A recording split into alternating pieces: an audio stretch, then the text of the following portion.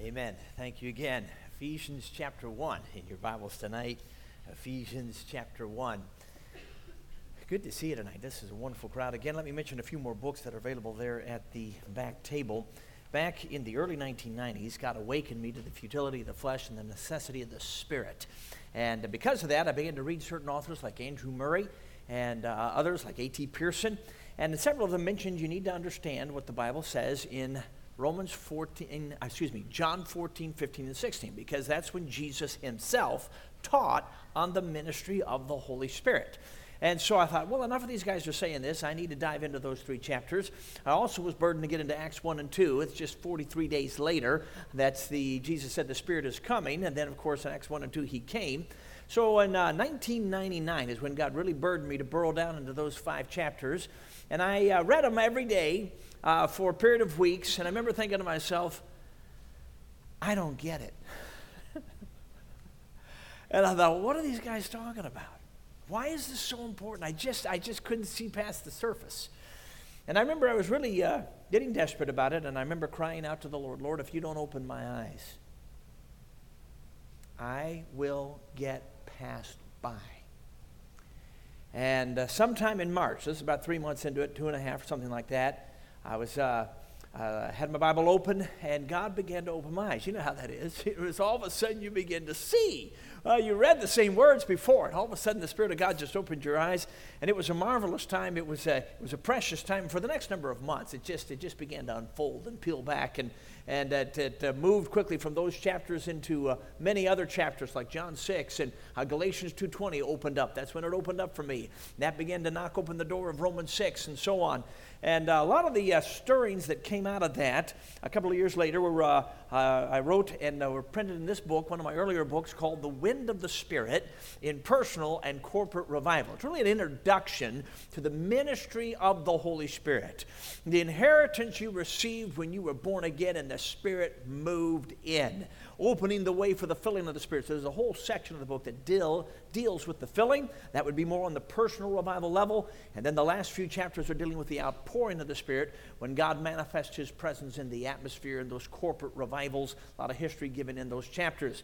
Many of the other books on the table take concepts in this book and expand them in more detail. That's why I call this one more of an introduction. There's a brand new book. It's only been out a couple of months called Repentance and Faith. 2 sides to one decision. Did you notice the difference between the size of my earlier books and my later books?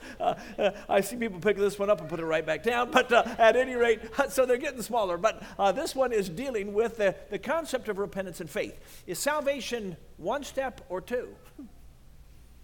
Or is it 2 emphases to one essence? That's why I have the subtitle there, 2 sides to one decision. If repentance is made something other than faith, then you're back into works. But repentance is a different emphasis than faith. So how does this work for salvation? How does it move on into the movement of sanctification or Christian growth?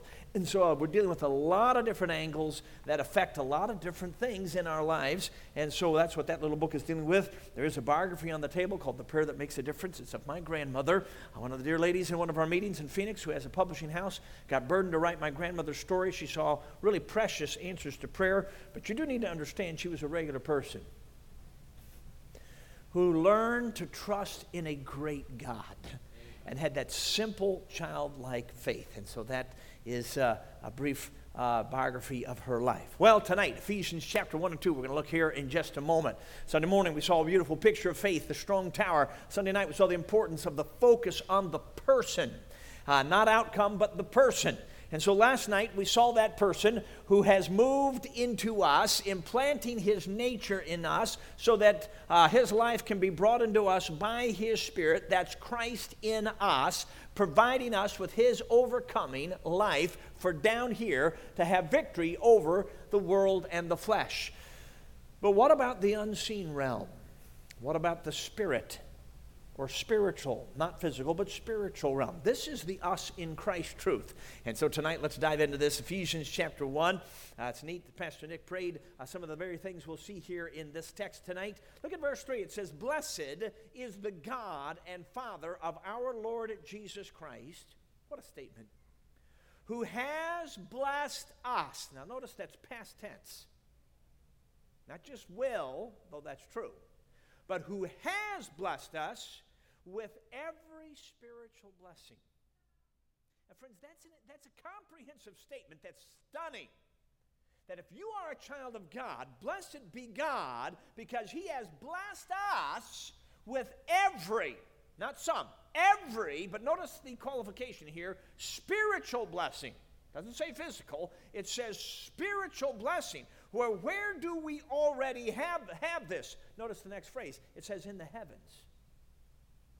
Now what's interesting, some of the old preachers would refer to this as in the heavenlies. Some translations say in heavenly places. It's fascinating that in chapter 6, when you have spiritual host of wickedness in high places, your CSB translates it the same because it is the same. Spiritual host of wickedness in the heavens. You see, it's a realm. It's the spirit realm, the heaven realm, where there is God, where there's the Holy Spirit, but there are spirits. There's spiritual host of wickedness in that realm. So where then in that realm do we have every spiritual blessing? Look at the last two words, in Christ. You see, it's the part of that spirit realm where Christ is, that Colossians 3 puts focus on. It's a marvelous truth. Well, you jump down to verse 15. He starts praying for these Ephesian saints. And then you get to what was prayed tonight, verse 18, that our hearts and our eyes would be enlightened. You know, he's writing an inspired letter, but he knew that without the help of the Holy Spirit, these Ephesian saints would not get this. And we won't either without the help of the Holy Spirit. But with the help of the Holy Spirit, yes, you can understand the Grand Canyon realities of truth that connect to the words that we're about to see tonight. So he prays that the eyes of their heart may be enlightened so that you may know experientially what is the hope of his calling, what is the wealth of his glorious inheritance in the saints. See, this is incredible what he's stating here. And what is the immeasurable greatness of his power to us who believe, according to the mighty working of his strength. He exercised this power in Christ by raising him from the dead and seating him at his right hand. Now notice where? In the heavens. In that spiritual realm. But where in that realm? Next verse. Far above every ruler and authority, power and dominion, and every title given, not only in this age, but also in the one to come. And has subjected everything under, see, that's authority, his feet, and appointed him as the head, that's authority, over everything for the church, which is his body. That's amazing. The fullness of the one. See, he's our fullness. But he says the church is his fullness. That's amazing. Who fills all things in every way. Chapter 2, verse 1, and you. See, he's not done. Chapter 1 is a Grand Canyon portion of Scripture. It's phenomenal. And we often miss, because of the chapter break here, the connection. It says, and you. Look at verse 6. He also raised us up. See, in chapter 1, God displayed his power raising Christ up. And now it says, and also has raised us up with him and seated us. See, it talked in chapter 1 about Christ being seated at the right hand. That's the Father's right hand. That's the throne. That's authority. And here in chapter 2, verse 6, it says, and seated us with him in the heavens. There's that realm. Where in that realm? In Christ Jesus. You see, as we saw last night, when you got baptized into Christ, you're in him. And therefore, if he in his glorified body is seated at the right hand of the Father and you're in him, you're there. The title of the message tonight is A Throne Seat. Oh, blessed Spirit, open our eyes as we have seen in this text, has been prayed tonight. Oh, open our eyes to see the truth, the realities of truth that connect to these words. Lord, your faith, Lord. Give us wisdom. Equip us to deal with the unseen spirit realm. And Lord, give us confidence in your authority, that we might exercise your authority over the enemy in those times when we must.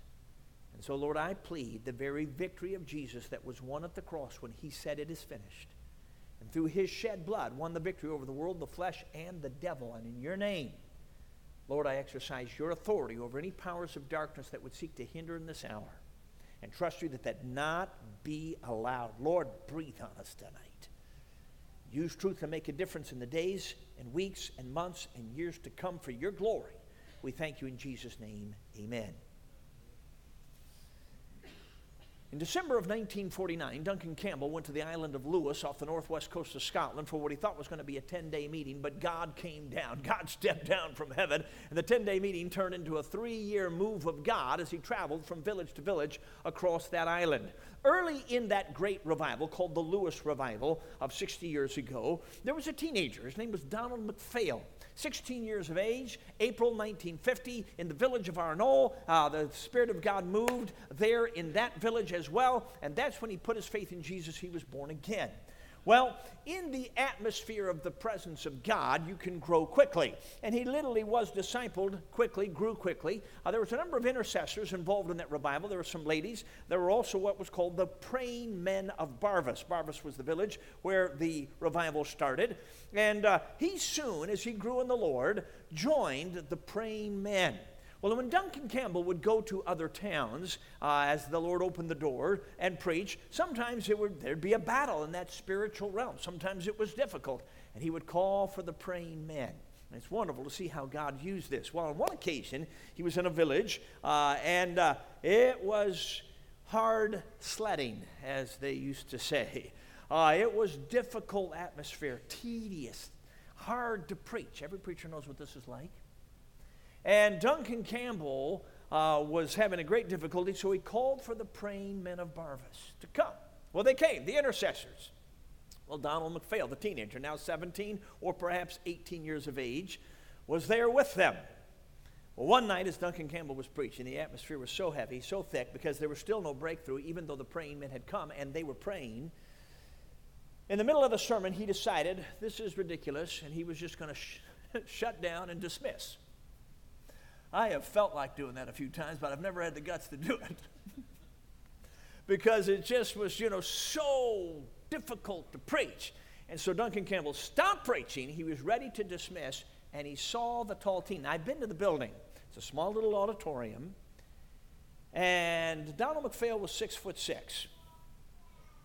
So Campbell noticed this tall teenager there seated in the audience and noticed that he was in tune with God. As Campbell puts it in an audio recording, that young man was nearer to God than I was. And instead of dismissing, he said, Donald, would you lead us in prayer? And this young man, the tall teen, stood up. And he began to pray. That morning, in the providence of God, he had been reading in Revelation 4, the description of Jesus as the Lamb seated on the throne. Worthy is the Lamb. And he referenced that scene in his prayer. And then he cried out, Oh God, I seem to be gazing through an open door. I see the Lamb seated on the throne. And he broke into sobs. And then he cried out one more time, Oh God, there's power there. Let it loose. And in that moment, the powers of darkness, the powers of the air that were hindering in the atmosphere were banished as God tore through the heavens and rent the heavens and came down. And now the power of the Spirit was displayed with absolutely no interference in the atmosphere.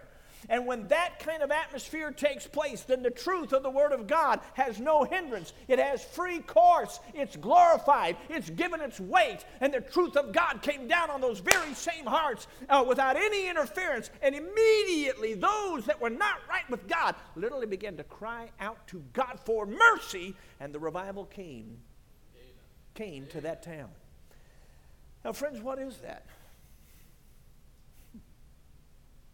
This was not a preacher of 60 years who'd been, in Africa and whatever, and, exercising authority. This was a teenager. Say less than 2 years. And the powers of darkness were banished. And God moved.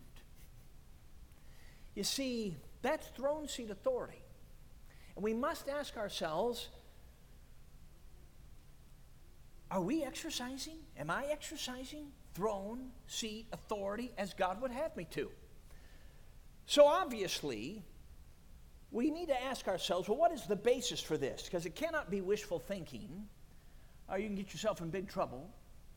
What is the Bible basis for exercising throne seat authority?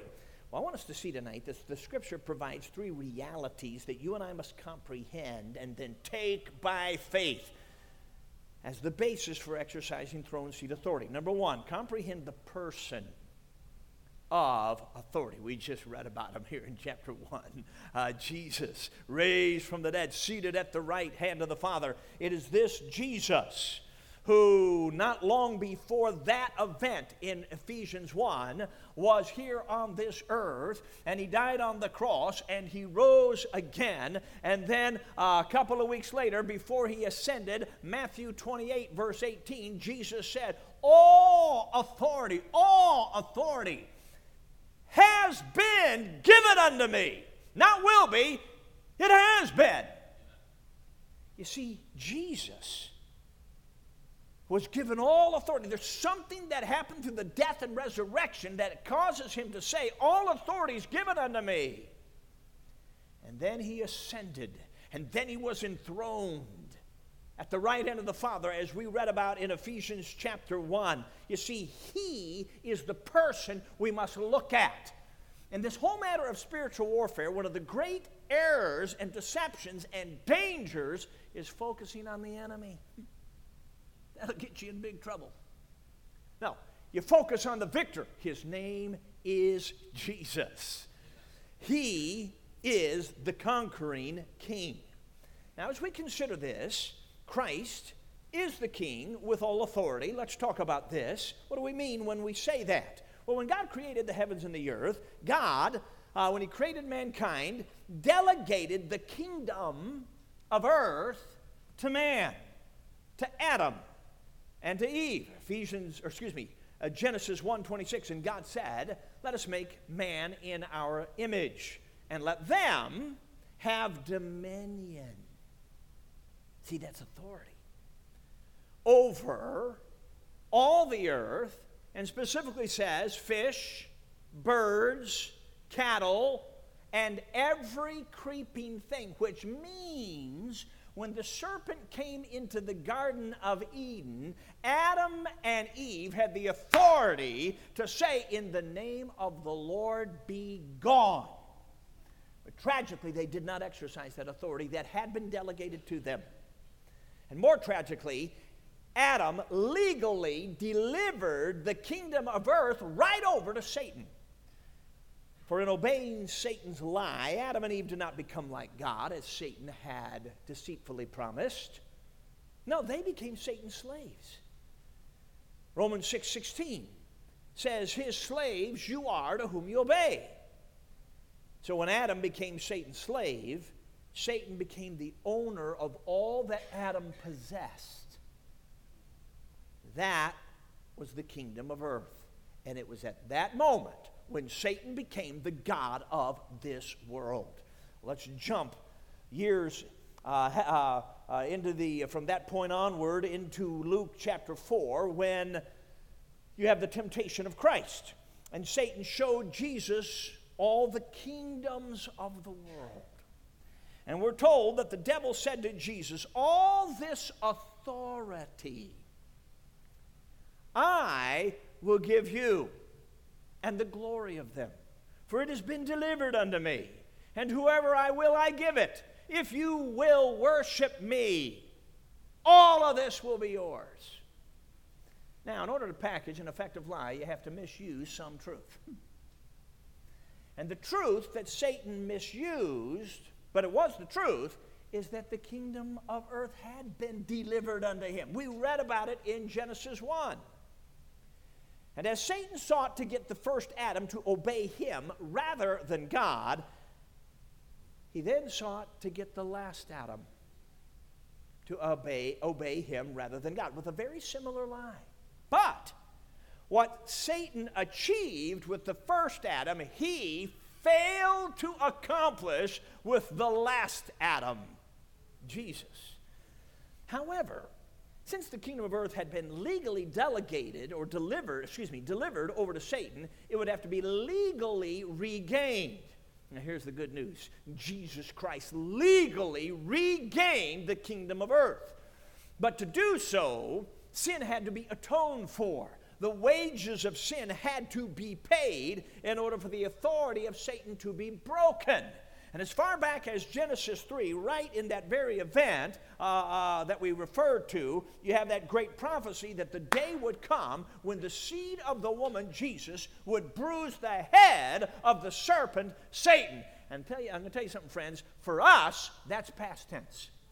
That happened at the cross. It is very significant to note that just a few hours before the cross, Jesus said in John 16:11, the prince of this world is judged. John 12:31, again referring to the cross. Now, the prince of this world will be cast out. Hebrews 2:14 tells us that Jesus, through that death of the cross, rendered ineffective him who had the power of death. That is the devil. In Colossians 2:14 and 15, again referring to the cross, we're told that Jesus disarmed principalities and powers and made a public show of them, triumphing over them in it. And so we read even in the future in Revelation 12:11 that they, the saints, overcame him, the devil, by the blood of the Lamb and the word of their testimony.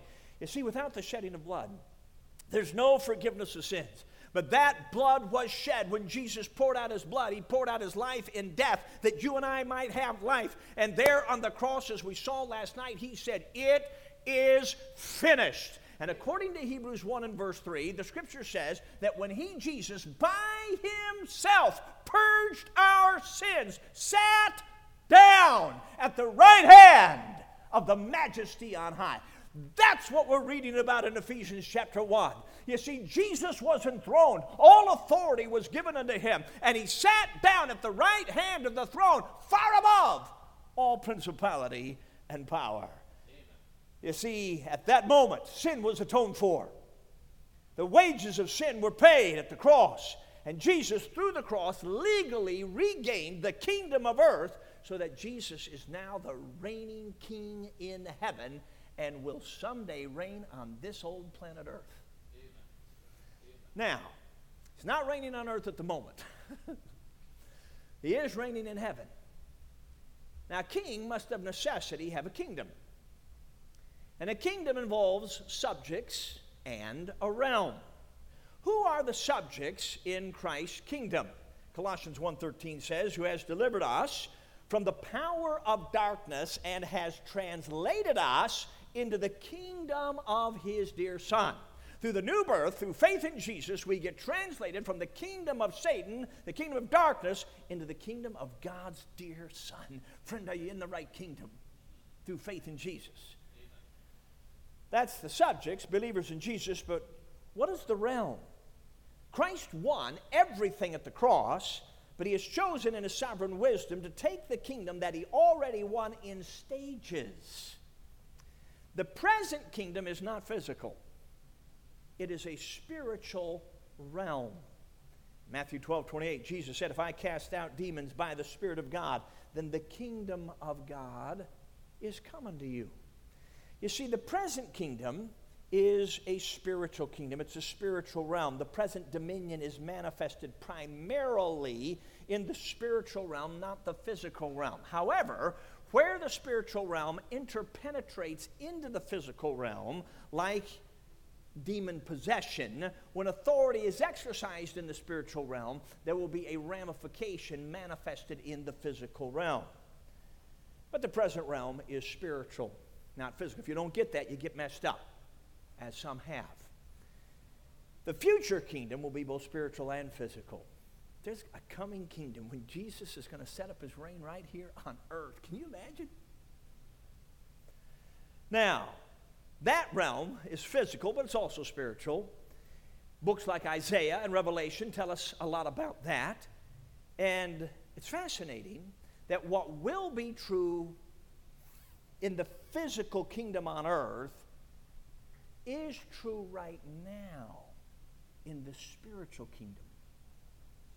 And that is why there are so many verses in books like Isaiah that have such rich application now in the spiritual realm. Like, I will pour water on him that is thirsty and floods upon the dry ground. I will pour out my Spirit, which was the foundation of faith for the Lewis revival I just told you about.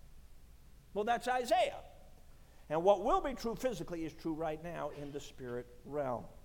So, first of all, comprehend the person of authority. Now, secondly, comprehend the position of authority. This is fascinating. There's two thoughts that we need to grab a hold of here. Obviously, let's start with Christ's position. Going back to chapter 1 and verse 19, the scripture tells us, and what is the immeasurable greatness of his power, that is the word dunamis. Sometimes you hear the word dynamite. It's really more the idea of ability, God's divine, supernatural ability. So verse 19, and what is the immeasurable greatness of his ability toward us who believe, according to the mighty, that's sheer strength, working, that's energy of his strength, that's his dominion. Now, in the Greek language, there are 6 words that could be translated power in the English language. They're synonyms. 4 of the 6 are in that text. That text uses more power words to describe an event than any other text in the entire Word of God.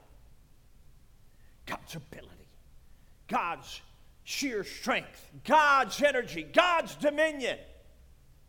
Well, what was it describing? Look at the next verse. He exercised this power in Christ by raising him from the dead. Let me stop right there. Why was that so significant? I mean, obviously it's Jesus, but now wait a second. Were there not other individuals raised from the dead in the Old Testament? Yes.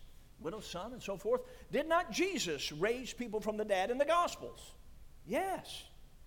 So why the power display for this resurrection? This is the first resurrection where a human body was raised to a glorified body, making Jesus the firstborn from the dead, as Colossians tells us. So God displayed this mighty power. Now I want you to think with me. When he raised Christ from the dead, it does seem to imply that perhaps there was a battle over the body in the unseen realm. Now, the power display is not because this was going to be hard for God. There's nothing hard for God. Well, why the power display? Well, you remember, well, some of you don't remember, but 1989, some of us remember, when the United States went into Iraq and the Persian Gulf War of 89, we had all the military branches going in there like this was World War III, and most of them weren't even needed. It was a power display. Well, friends, I'm going to tell you something. God displayed his mighty power when he raised Christ from the dead, and look at this in verse 20, and seating him at his right hand. That's the throne. That's authority in the heavens, far above all principality and power and so forth. So that's Christ's position, the enthroned Christ far above the enemy. But the second thought is the and you, as we see in verse 1. And then the details are spelled out in verse 6. Let us look at them again. He also raised us up with him. So God displayed his mighty power when he raised Christ and us. Now think about this. And it goes on to say, and seated us. This is amazing. With him in the heavens in Christ Jesus. You see, when God raised Christ, he raised us up in Christ. And when he seated Christ at the throne, he seated us in Christ at the throne. You see, because of necessity, the head and the body must be raised together. And that is the imagery in the final 2 verses of chapter 1. You see, God displayed his mighty power because he wasn't just raising up Jesus, he was raising up us in Christ. And he wasn't just seating Jesus at his own right hand, he was seating us in him at that same throne. Wow. Do you realize in the spirit dimension you're on the throne because you're in Jesus? This is stunning. This is amazing. You see, the spiritual realm does not have the geographical boundaries and constrictions that we have in the physical realm. And by the way, this is why you can do battle with the powers of darkness on the other side of planet Earth from right here as if you were there. Because we don't have the geographical boundaries. This is amazing. We saw it last night. When you put your faith in Jesus, you were baptized into Jesus. You're in him. And friends, that means if he's on the throne at the right hand of the Father, you're there. That is not figurative language, it is literal. It's just that it's spiritual, not physical. But it's just as real as if it were physical. Right now, we're in Fresno, California, physically. But friends, in the spirit realm, you're at the throne. You are in Christ on that very throne. Ruth Paxson, missionary China, 1930s, puts it this way. In Christ, we are as far above the powers of darkness as Christ is. That is staggering. And here's what's amazing. Authority had been delegated to Adam. He delivered it to Satan. Jesus legally regained it and redelegated it. Not to planet Earth, humankind. It's in the Great Commission, all authority has been given unto me. Go therefore. The redelegation of that authority is to God's people. Saints. The church. Which is his body. See, he's the head, the church is the body. He redelegated authority to the church. Now let me ask you a question. Can a body function without a head? I've seen a few chickens try. You know, and they run around like, hey, well, they're not just like, they're a chicken with their head cut off. Okay. But, you know, those bodies finally drop. It is hilarious to see them run around. No, a body cannot function without a head. It eventually drops. Well, does a head function without a body? Now, this is fascinating. Jesus is the head. We are the body. That is the imagery that the inspired text gives us. As the body, we cannot function without Jesus, the head. He, as the head, has chosen not to function without us, the body. Now, he could have done this however he wanted to. He's the sovereign. But in his sovereign wisdom, he's the head, we're the body. And as we cannot function without him, the head, he does not function without us, the body. This is incredible privilege that we're going to get to here in just a moment. It's delegated authority. John Macmillan, in his book, The Authority of the Believer, 1932, I think, publication, uses the illustration of a police officer in uniform. You know, he's got the badge and he's directing traffic, and here comes a truck that's big enough to just flatten him, and he goes like this. Now, physically, he can't stop that truck. It's not physical power, but there's authority because of the badge. He has delegated power to go like that and stop the truck. Now, friends, you and I, on our own without Jesus, we're no match to Satan, but we're not on our own. And we have the privilege of submitting ourselves to God and resisting the devil. And he doesn't have to just stop, he has to flee the other way. That's how a teenager could see what happened in the Lewis revival. The enemy was all over that place. Campbell's getting ready to just close down the service. And a teenager got up, submitting himself to God, resisted the devil, and the devil had to get out. Yes. Now, friends, that brings us to the third truth here. Not only comprehend the person of authority, that's the key, and the position of authority, but now comprehend the privileges of this position in this person. You see, verse 19. And what is the immeasurable greatness of his power toward us who believe? And that is in the present tense. Those who believe and believe again and believe again, they keep believing. In other words, it's continuous. It's not just a one-time thing. This is something that we have opportunity for and responsibility for over and over again. To those who keep believing, they can access this immeasurable greatness of his power and this mighty working of his strength if we keep believing. Now, what does that mean? Because obviously that is telling us there's some responsibility here.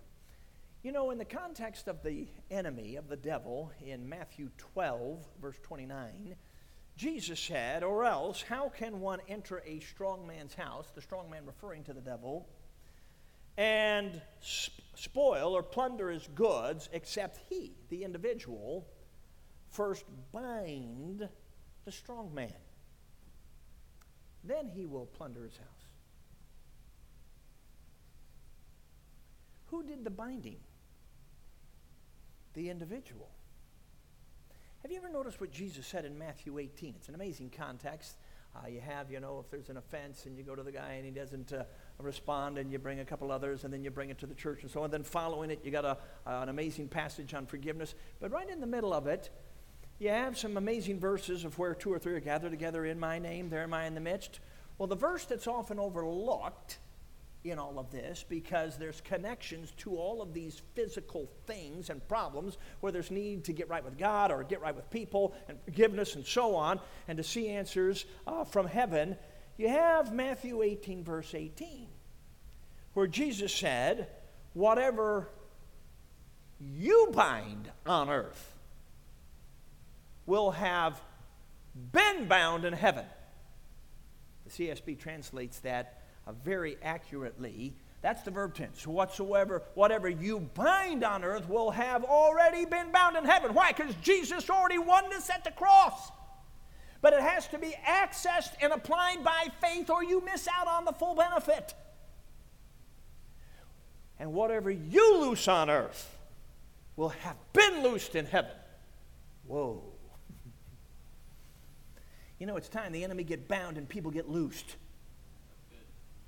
So they have a chance to hear. See, that atmosphere gets interfered with. Satan tempts and he interferes with ministry. He's the hinderer. See, interferer. Okay, and so what happens is there are times when the enemy's got to be dealt with. Now, I recognize some people go beyond what the Bible says here, and, they're binding this and that and the other and whatever, and that, it makes people afraid of what I'm talking about. But you can't have a counterfeit unless there's something real to counterfeit. And while some misuse the truth, others non-use the truth. Both are missing out. You see, we often are asking God to do what He's telling us to do. It's His authority. Don't miss that. It's not yours, it's His, but you have to exercise it. Just like the angel in Jude who would not bring a railing accusation against the enemy, but did say, the Lord rebuke you. See, it was the Lord's authority, but He exercised it. And we have the same responsibility to exercise Christ's authority over the enemy. And let me just say, you'll never be able to do this if you're walking in the flesh. Otto Koning, famous for the pineapple story, in his dealing with spiritual warfare, points out that you cannot resist Satan if you are listening to Satan in some way. You see, in Ephesians, this same book, we have that verse over in chapter 4 that says, neither give place to the devil. You know what that implies? He can't take it unless you give it. And just like the Holy Spirit will not violate a man's will, He'll convict and convince to make a person willing, but He won't violate a man's will. God does not let the enemy violate our will either. Praise the Lord. But tragically, we can give place to the devil, and when you cave into your flesh, and in that very context in Ephesians 4, it talks a lot about anger. See, anger can get to the point that it's giving ground to the enemy. Lust is another big one. Bitterness is mentioned there in Ephesians 4, and all the resentment and listening to the accuser. There's various ways we can give place to the devil. And if we're walking in the flesh, if we're caving in to the enemy's lies and walking in darkness, obviously we're not going to be able to exercise throne seat authority. But if we find ourselves in that tragic position of caving into the flesh and walking in darkness, we can walk in the light and agree with God. And wherever we've given ground, wherever we have caved in and pandered to our flesh or indulged our flesh, we can walk in the light, as 1 John 1 says, and by confession, by honestly agreeing with God, agreeing with light. Yep, that's a dirty mess.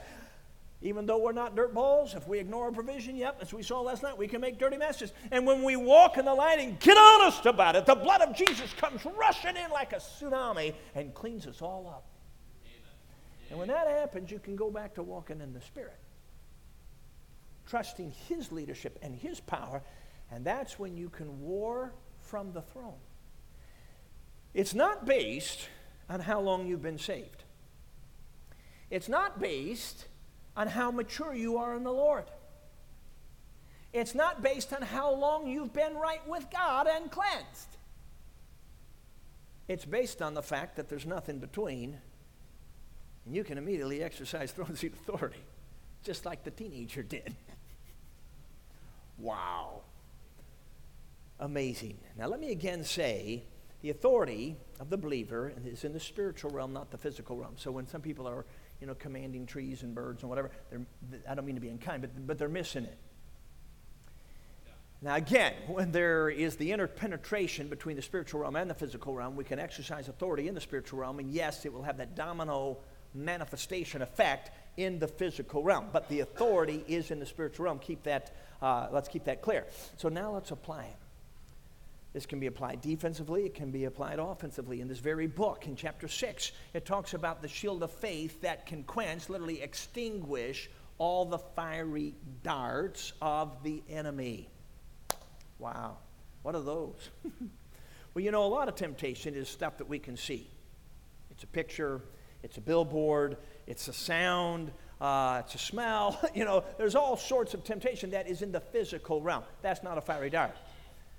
Fiery darts are when you're tempted and you can't see it, or hear it, or feel it, or smell it. It is in the unseen realm.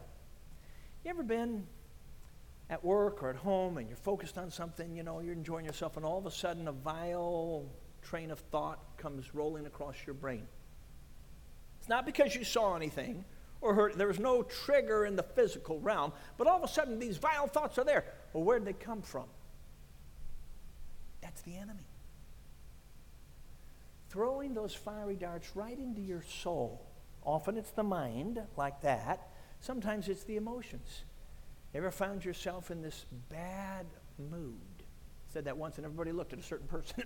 But you're in this dark mood and you stop and think about it, and it's not like anything bad happened that would tempt you to get discouraged. Okay, it's a fiery dart. And we have the privilege of taking our position in Christ at the throne and rejecting the fiery dart. You know what that is? It's lifting up the shield of faith. I am in Christ, far above the enemy. Satan, you don't have a right to do this. I claim my position. I reject this. See, you're taking and you're acting, just like we saw last night in the physical realm, Christ in us. You take Him, and then you act on it, and you experience His patience, His love, His purity. In the same way, in the unseen realm, you take Him, this time you in Him, instead of Him in you. That you are in Him, far above the enemy, and you reject that dark mood. You reject that vile pattern of thought that just came across your mind. You don't need to confess it. You need to reject it. Temptation is not sin. Jesus was tempted, yet without sin. It's only when we enter into temptation that it becomes sin. so that this vile pattern of thought came across your brain. That's not sin. And so you have the privilege of saying, that's the enemy. I claim my position in Jesus. I reject that. And you're free. Because that shield of faith quenches, it puts out the fiery darts of the enemy. See, you have just submitted yourself to what God says. You've resisted the devil. He's got to go. You know, this can make a difference. This is amazing. Satan is a deceiver. One of his great deceptions is distortion. So fiery darts, that's when it's just in the unseen realm, period. Distortion is when he takes something in the physical realm and distorts it. It's as if in the spiritual realm he puts a magnifying glass over something and it becomes excessive. Somebody says something to you that was a little abrasive, but, quite frankly, no big deal. Don't get bent out of shape about it. But if it's magnified, then you don't see it as a little bump on the road. You see it as a mountain-sized offense. And if you don't have discernments of spirits, and you don't realize what's going on, and you respond to this person as if they just committed a mountain-sized offense, and all the fury and anger and carnality that can bring out of you, and they're looking at you thinking, man, what's the matter with you? Wow. This has got to be at the bottom of a lot of church splits. See, excessiveness, distortion, magnification, it's the sign of the enemy's involvement. How about excessive fear? Wow. Macmillan tells the story there in China where he and his son were on a boat in a large river and a storm whipped up. And normally his son, enjoyed the storms, but he was petrified. And it was just unlike him. And it was excessive. And Macmillan said, wait a second, this is the enemy. This is not how my son normally responds. And so, on behalf of the son, the father said, God, I claim my position in you. And if this is the enemy stirring up this excessive fear in my son, I exercise your authority over the powers of darkness doing this. And at that moment, the son got calmed down and was fine. The next day, they had a far worse storm, and he was on the upper deck enjoying it. Wow. How about excessive anger? Now, we can all get frustrated, I understand. But excessive anger needs to be recognized that, wait a second, the enemy got in here. It's not just flesh. It's magnified. I remember one time I was spitting mad. I shouldn't laugh about it because it's wicked. But at any rate, I was so mad. I was, oh wow. And I remember thinking to myself, okay, what am I mad about? Oh, man, is that all? It was some small thing that had been distorted. And I thought, oh, come on. You just caved in to Satan's distortion and you preach on this. You see, friends, this is real. A lady in one of our meetings in Pennsylvania grabbed a hold of this truth. She worked at a home for some handicapped adult women. They had some Down syndrome ladies there. And she said often when they would get mad, it would last all day. And she thought, well, that's excessive. I wonder if this is what's going on. So the next night she comes running to me. She said, I got to tell you what happened. She said, sure enough, one of the ladies got angry, and she says, normally this would go on for hours. And I just put my arm around her and said, you got to come with me. And walked into another room and said, Lord, I'm claiming my position in you on the throne. If the enemy's stirring this girl up, I exercise your authority over what's going on, and I claim your victory. She said, you know what happened? The lady calmed right down, went back out, and was fine the rest of the day. She said, that never happens.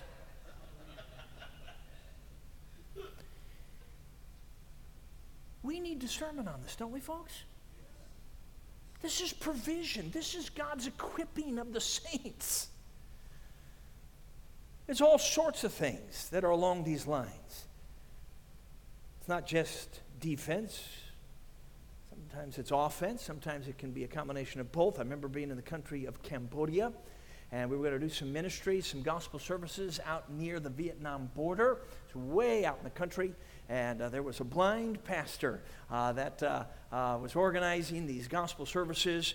And in his town, they were on the outskirts of the town. In his town, there was no Buddhist temple. It was too far out in the country. And they didn't even have the little, I don't even know what they're called. There's a little thing that they have that if they don't have a temple, that's what they do with Buddhism. But at any rate, when the Buddhists found out that we were going to have gospel services, they decided to set one of those up in a spot where everybody coming from the town out to the outskirts of town to the meeting would have to pass by their booth. They got a loudspeaker and were blaring at unbelievable volume a very guttural sounding gibberish. I do not know what it was. I do not mean to be unkind. It was not pretty. And it was so loud as we're setting up the chairs and stuff, we're thinking this isn't going to work. We're not going to be able to out-preach this sound. And then we got to thinking, you know what? We wrestle not against flesh and blood. This is the enemy. And so a couple of us got together. Now, friends, we're nothing, but Jesus is everything. He has all authority, but we have to exercise it. And the best we understood, we exercise his authority over the powers of darkness, seeking to hinder. See, Satan's a hinderer. To interfere with the ministry that day. You know, within 3 minutes, the sound shut off. That it was never turned on again. We had 2 gospel services and 70 people put their faith in Jesus. Hey. See, this is real. I think of a Russian girl that had just come into our country and her parents didn't want her in our public schools. I wonder why. But at any rate, you can go there if you do it right. But nonetheless, they put her in this Christian school. I was preaching at chapel and she's there in the front row and she looked like she was 18 though she was 12. And so she would raise her hand in chapel. Well, you're not supposed to do that, you know, and so all the other kids would laugh. But thankfully they were behind her and she couldn't see that. And so I'd call on her, let her ask her question, answer her question, you know. And 2 or 3 days I'm preaching away and she's asking her questions and everybody else is giggling. And so this girl and I are having this dialogue through the preaching. Well, finally, she raises her hand at the end of the service saying, I need to trust Jesus. Amen. So I said, if you want to trust Jesus, you stay back. She did. So the teacher and the school principal, they were very close by praying. I'm talking to this girl, walking her through the gospel, being as thorough as I knew how. She had just come here from Russia. And so trying to make it very clear to understand sin is the problem. Judgment is the consequence. Christ alone is the answer. He died for our sins. He rose again. You got to transfer your trust to him alone to apply that salvation to you.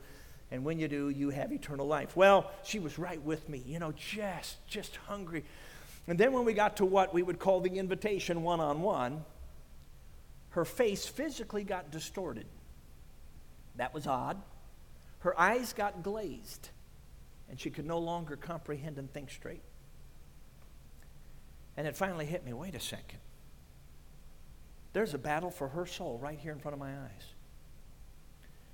And I looked at her and said, do you mind if I pray? And with those glazed eyes, she said, okay.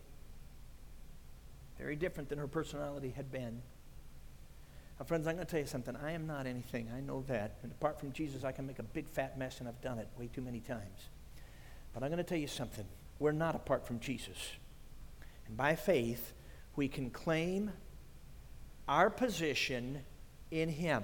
That's not us naming it and claiming it. It's he named it so that we can claim it. See, there's divine initiation. And when the Spirit of God stirs you that, wait a second, this is one of those moments, you need to trust me here. I claimed the best I knew, his authority, my position in him, and exercise his authority over the powers of darkness, messing this girl up. And when I looked back up, guess what? Her face was no longer contorted. I reviewed the gospel and said, since Jesus is willing to save you, are you willing to put your faith in him right now? She said, yes. And put her faith in Jesus. Friends, that's real. That is real. Now, you don't have to go out and look for this stuff. You just need to know what to do when it comes to you. Ruth Paxton, who I mentioned earlier, suggests that heads of households begin the day when they put their feet on the floor. God, I claim our position in you on the throne for our family. And exercise your authority for protection. You know, it was interesting. I was with a pastor whose daughter had gotten messed up. The doctors had asked her to take a particular drug, and it messed with her, and it led to becoming addicted. It led to sin, and it was a big mess. And so now she had a toddler, and she's in their home, and she was often angry and always disturbing, and they were just under the duress of this tragic scenario. And I remember seeking to apply this truth in a prayer meeting, and nothing really happened. I asked him the next day, was anything different? He said, no, still a mess last night. Well, a day or two later, I preached on this, and guess what? He applied the truth. And guess what? She was radically affected for good. And the point of that is, she was not under my authority. She was under his. Ooh.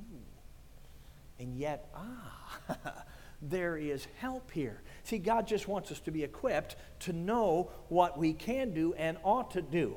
And the reality is, Satan has stolen far too much ground, has he not?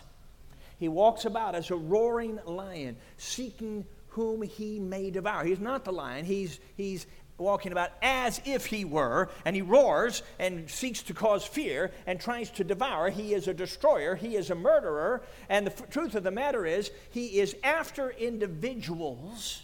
He is after marriages. He is after families, and he is after churches through his primary avenues of temptation as well as interference with ministry. And it is time we recognize that he is a deceiver and he is a liar. He is the accuser and the tempter and the hinderer, and we are not left without help. We are in Christ, who is on that throne far above the enemy, and we're in him. And we have the privilege of exercising by faith his authority as we claim, take our position in him, and exercise his authority over the enemy. That's throne seat authority. Let's revel in God. Let's praise him for what he has given us. And perhaps he has shown you some areas where you've been baffled. Why did this happen? Why did this happen?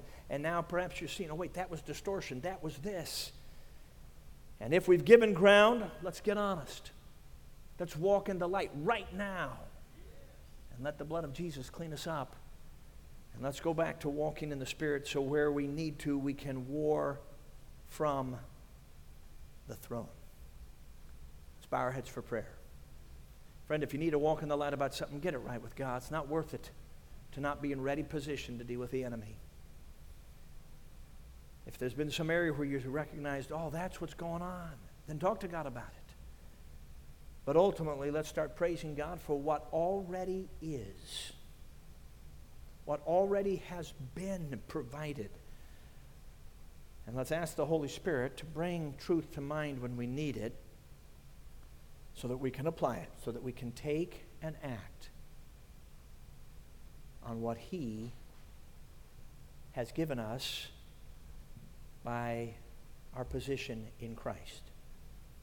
So take a moment to talk to the Lord, even now.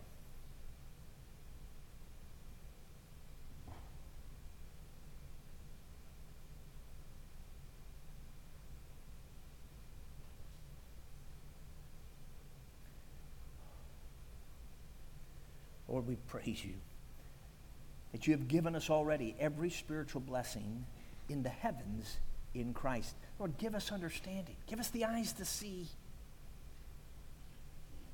your ability and strength and energy and dominion, and that you are the head and we are the body. And Lord, may we ever remember that it's your authority, not ours, but that it's our responsibility to exercise it. We thank you, Lord, for this privilege. May we respond in faith in those moments when that is the need, that Jesus and his authority may be glorified as King. We thank you in Jesus' name. Amen. Thank you.